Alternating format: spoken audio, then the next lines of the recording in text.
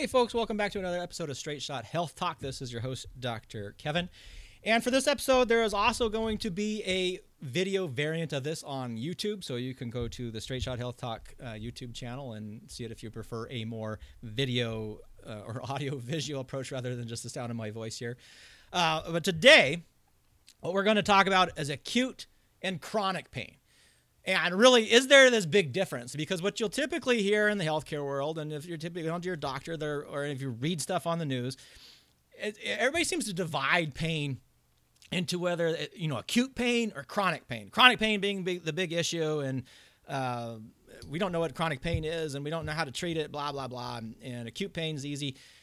And really, when we understand the pain triangle, remember, I've been really kind of reinforcing this how you take pain science and you put it in a conceptual framework that makes sense and that fits the science. So what we know, how our body creates and processes and creates the experience of pain, when we understand the pain triangle, that you have to have, just like in a fire triangle, a fuel source, an oxidizing agent, and a heat source, or in the body, we talk about those as a sensory component, an emotional component, and then a cognitive component, or thinking, feeling, and sensing.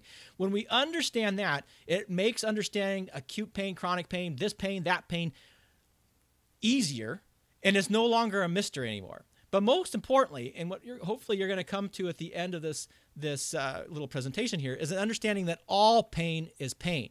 And when we try to categorize it in these different ways, it's actually harmful because it drives us to ineffective therapies and things. So when we look at the acute pain experience, and these are prototypically things like we would say, if you have a broken leg, people would say that's a acute pain. Or if you have you've been in a car accident and something has been sliced or diced, that's an acute pain experience. Or you've just had a surgery and they just took you out of the surgery, that would be an acute pain. And typically, when we're talking about that, we're usually inferring that there's much more of a peripheral component in the body, or remember in the nociception versus pain talk we talked about, what we're saying is that there's more of a nociceptive or more nociceptive nerve signals coming up to the brain, but not always, which we talked about how you can have nociception, not pain, et cetera, in acute pain. But it is crucial to understand that even in an acute pain experience, even if you have a broken leg, even if you are after a surgery, even if you're I'm trying to think of any other things, like you get your arm chopped off, whatever, even in an acute pain experience, you have to have the cognitive and the emotive elements in order to create that pain experience. Again, if your brain is asleep, if you're unconscious and bleeding all over the ground with your arm blown off, you can't experience pain because you have to have an awake and alert brain. And if I want you to imagine that pain triangle again, 3 components. But I want you to kind of imagine in this scenario, when we have the experience of pain and we have all this body component, again, arm blown off, surgery, whatever, imagine that one arm of the triangle is really big. That's the sensory component, the fuel source. Big piece of the triangle. Now, that's a huge, big piece. And the other ones may be smaller. Right? The cognitive or the heat source may be a little smaller side of the triangle, and the affective or emotional component may be not quite as big part either. But you have to have all 3 of those in order to create the experience of pain. Now, chronic pain is a bit different. And in chronic pain experience, and I'm going to use examples here for like fibromyalgia and chronic back pain.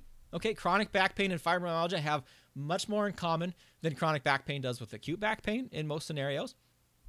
And the key here being, as when we're talking about brain pain, I hate that stupid term because all pain is in the brain. But when we talk about these more central, and sometimes people will mislabel central sensitization or central sensitivity syndromes, et cetera, what we're really talking about is there's more of these brain-related pathways that are overactive.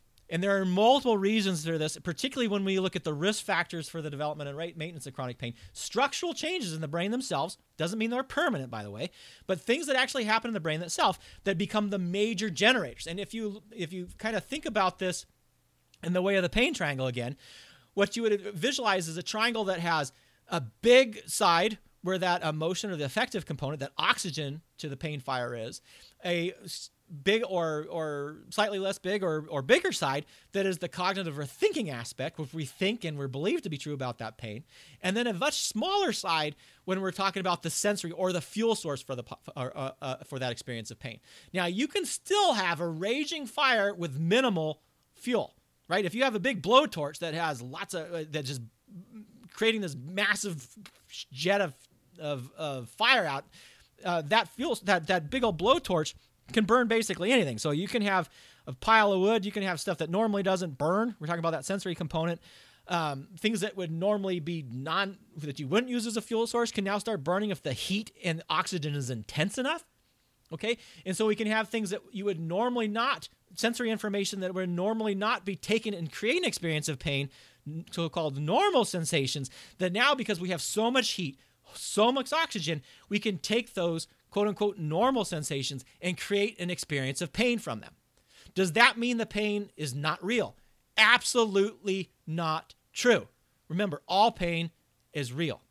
Okay, what it does mean is that if we're going to effectively address, manage, and get better from that experience of pain, then we need to focus our therapies, our modalities as patients and people who have pain. We have to focus on the areas that we're going to have good effect with it.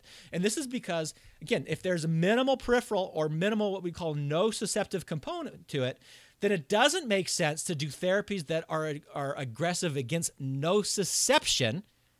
That, again, you can have nociception and no pain and pain without nociception. But if you don't have a major nociceptive component and you're doing something that is a therapy against a nociceptive pathway, and what I'm specifically thinking of is if we're numbing up a nerve to interrupt a nociceptive nerve signal, but there is not a nociceptive process going on, then we would not believe that injection would do much for you. Or if it does, it would have to do with the other two elements of the brain, which we'll talk about in a future episode here. It starts making sense.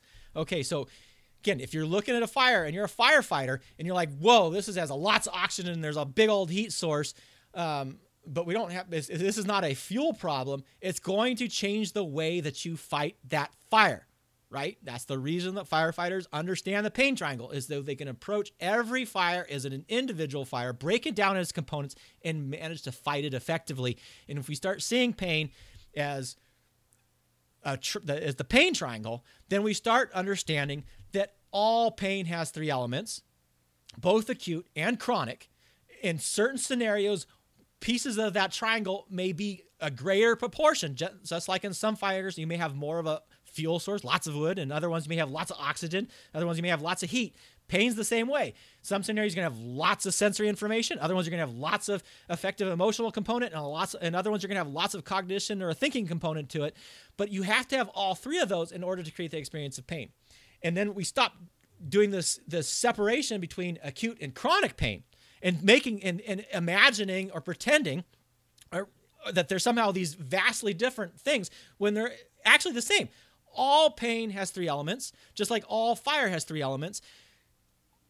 When we understand the elements, now we can effectively address those elements so that we can effectively manage, understand, and treat pain. Okay. Now, the reason this also becomes important is because if you have those components like you would typically describe in a chronic pain scenario, meaning you have lots of heat and you have lots of oxygen, what happens if you break your leg then? Now you have a high heat source, you have a high oxygen source, and you have a high sensory component or a high fuel source. So the fire is going to rage even more out of control. And as a healthcare provider, if you don't understand this, and you only start addressing your therapies, even in an acute scenario, against the fuel source or that sensory aspect, you're ignoring 2/3 of what creates an experience of pain, which means you're ignoring 2/3 of the potential ways that you can, quote unquote, fight or combat that pain fire. All right.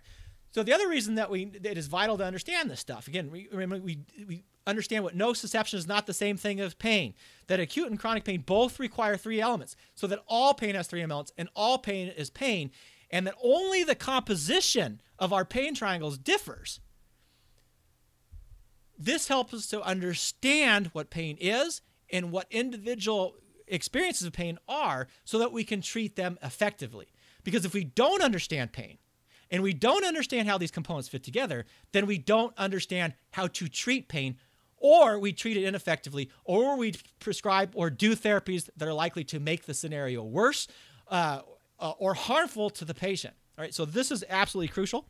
And again, if you have any questions on this, you can let me know, Dr. Kevin at Straight Shot Health. I keep doing that.